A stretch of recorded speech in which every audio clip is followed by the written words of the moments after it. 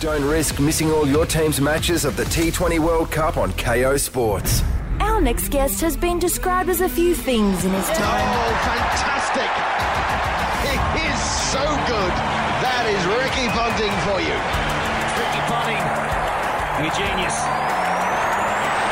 That is one of the loveliest pieces of fielding you will see. That's out. Yes, it is. What brilliant fielding. Ponting. But we'll just call him Legend. Please welcome to Triple M's Rush Hour, Ricky Ponting. Oh, yeah. How good's that? Good afternoon, Legend. Welcome to the Top Rating Rush Hour. Yeah, thanks, guys. It's nice that you listen to me as well. I only played the good things that I've been called there. Some of the other things you didn't use, so I'm happy to be on the show. Really appreciate it, mate. Now, let's get underway. That was diabolical performance by the Australians against New Zealand. 89-run thrashing. What will we see change tonight against Sri Lanka, Ricky? And I hope you tell me there's going to be changes. Well, I'm just reading between the lines, man. I'm not sure there will be changes. No. I honestly feel that they probably didn't take their best or strongest 11 on the field for game one. New Zealand came ready to play.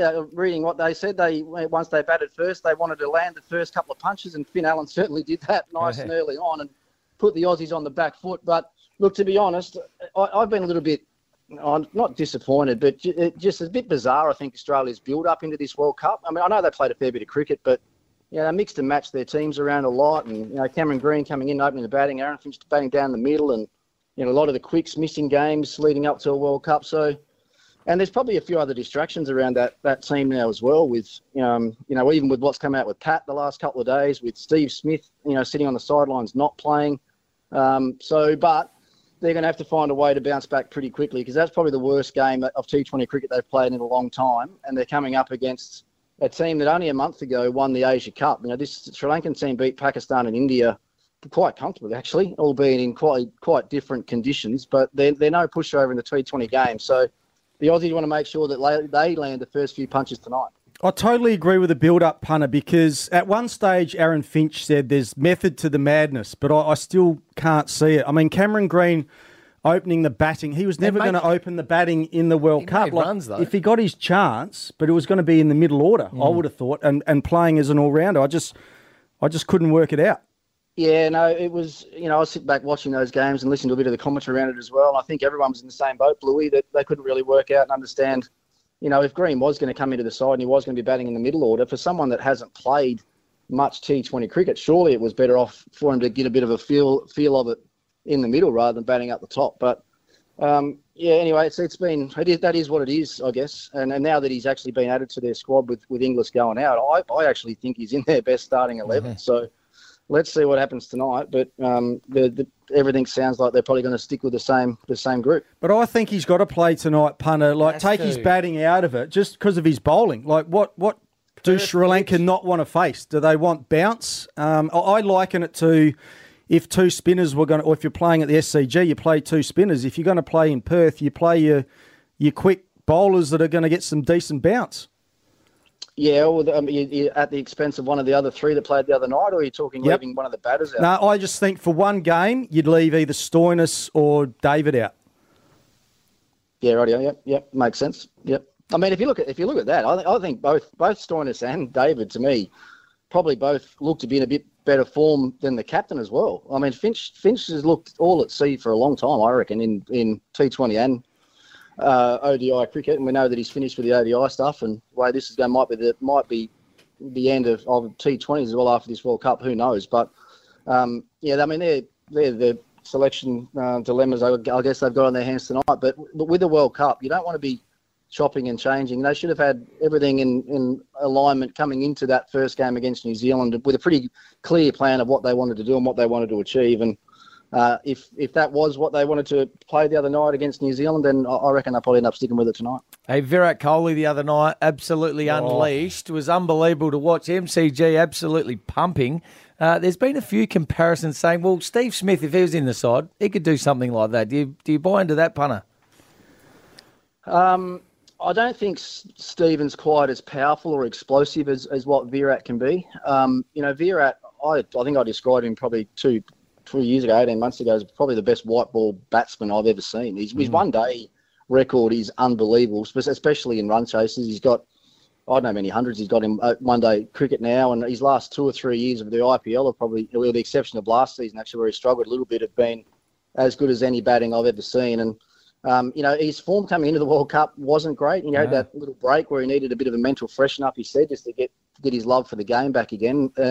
But that's why you have these champion experienced players playing these big tournaments, because moments like that come around, and it's normally the older, more experienced guys that have been there and done it before that get the job done for you in high-pressure situations. And it doesn't get any more pressurised than that the other night. One of the biggest rivalries in world sport, the MCG, 90,000 people there, and, they need 28 runs off 8 balls to get across the line, and Kohli gets them there.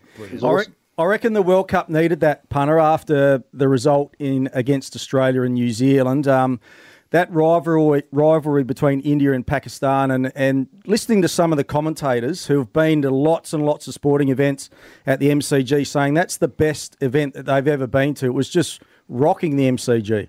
Yeah, awesome. I think great planning there, Bluey, as well. I mean, they obviously wanted to get the big rivalries out of the way early, and this Australia-New Zealand game let that down, didn't let the start of the tournament down. But I was just talking to a few people today, actually, that were actually in the city on Sunday night, and they said, with the game being on, and once the game was over, they said the whole vibe of the whole city was just incredible. I mean, we've played in front of subcontinental crowds before, and they tend to get reasonably loud even when the game's not on the line. But when the game's on the line like that, and the King Kohli's at the crease, you could just imagine the atmosphere that would have been created in there. And there's talk now that there might be a test match between Pakistan and India at the MCG. Do you reckon that'll happen, punter? What? Jeez, I haven't read that today, Bernie. Where'd you find that? Maybe I made that up. No, I read it in the paper last night. I read it in the paper because they haven't played test matches for a long time. Yeah, well, one thing to be sure, it'd be sold out every day, that's for sure. I mean, there were 90,000 in there on Sunday night. There would have been another 100,000 just outside the MCG, hoping that they could just try and find a way to sneak in somewhere. Just listen from outside. Hey, I want to ask you about the West Indies. Bit of a basket case at the moment. We're playing a test series against them as well. Do you fear for that series? Oh, look, I have for a little while, to be honest. I mean, and probably even more so now on the back of how poor they were in this T20. I know they're obviously vastly different formats, but normally when you talk about the West Indies, you talk about them being more competitive in the T20 games than the Test matches. But yeah, look, I was on record the other day saying how damaging that sort of performance could be for their cricket in their country to not progress through to the next stage of this World Cup, and even one of their best players, Shimron Hetmeyer, not even turning up at the airport. Oh, what happened there? I forgot. Actually, knowing the West Indies guys, he probably did forget. He was on a boat somewhere. Yeah. No, he's got a young child apparently, and he wanted to pinch an extra day at home, and then they said, well, you can stay home full time then. So look, I think that sort of sums up a bit of what their attitude must be towards some of these, playing for their country and playing in World Cup events. Because we know now they're all about, the IPLs and filling their pockets with big money over there, and playing for their country probably doesn't mean as much to them as it does to some of the other countries around the world.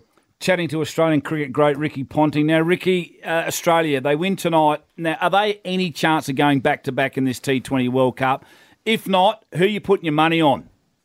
Oh no, there's still a good chance. Those sort of performances can happen in T20 cricket. Well, but they're gonna have to change things and do things a whole lot better than what they did. Not change things; they have to change. They've just got to play better. Everyone had written them off before the last World Cup in the UAE because of the conditions, and the Australians can't win in these conditions. Well, they've got their conditions now. Okay. If you look at their team, you read their team, and they've got as good a team as anyone in the tournament. Right.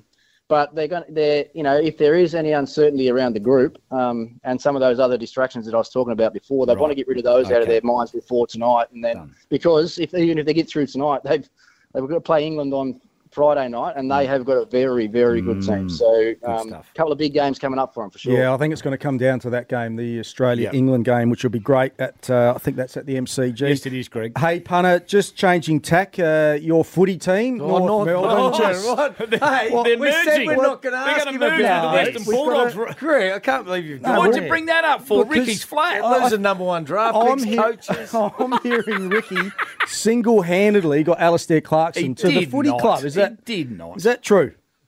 No, that's not true. I might have sent him a few little messages in the few weeks leading up before he was announced. And the text messages did ramp up a little bit when the Essendon job became available as well. I was getting a little bit You're nervous. bombarding him, were you? Well, yeah, it's fair to say that. I never got too many replies either, so he might have been getting a little bit fed up with him.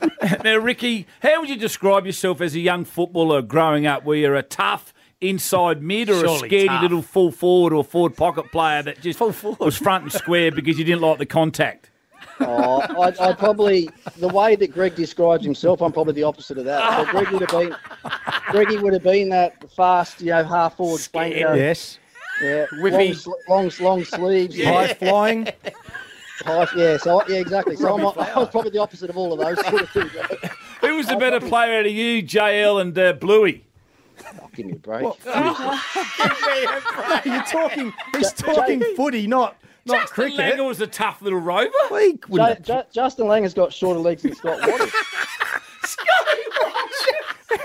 How would Lang gone in the modern game when you need the pace? Got to actually run. And the other thing, he couldn't kick it as far as Tony Shaw either, JL. So it wasn't great. Jam tin. Brilliant. Hey, now, golf, we need to ask you about that. Right. How's that Yes. tracking along? Because you're a member at Metropolitan, I think, in Melbourne. Are you getting out there much? I'm not actually. I spoke to Bluey about this last night. Metro and Peninsula Kingswood are my two home clubs here in Melbourne, and I've travelled a bit the last few months. And I got back from one of my overseas trips and trapped a nerve in my spine. So I basically was incapable of even sort of walking for about a month. So I had to have a cortisone into my spine and try and loosen up the nerve. It's back now. I hit a few balls again today and getting the golf bug back. I'm actually supposed to be playing with our mate JB in the morning. Bluey, at Kingston Heath, so nice and early. Make sure he counts and the his reason shots. for that, I was going to say the reason for that is it's racing carnival next week, right? So I need a bit of a fill up in the bank before the races come around.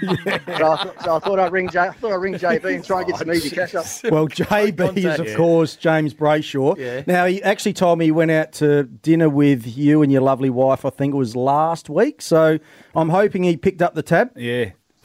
Well, no. yeah, he actually had he got off actually. He had a voucher at the restaurant, which is why he invited us in the first place. Voucher, I've heard of it. So he had a voucher, and then as it turned out, Rihanna and I actually know the owner of the restaurant quite well, and the owner was in there that night, and he'd been in there all afternoon. The owner, they had a long lunch and turned into an evening.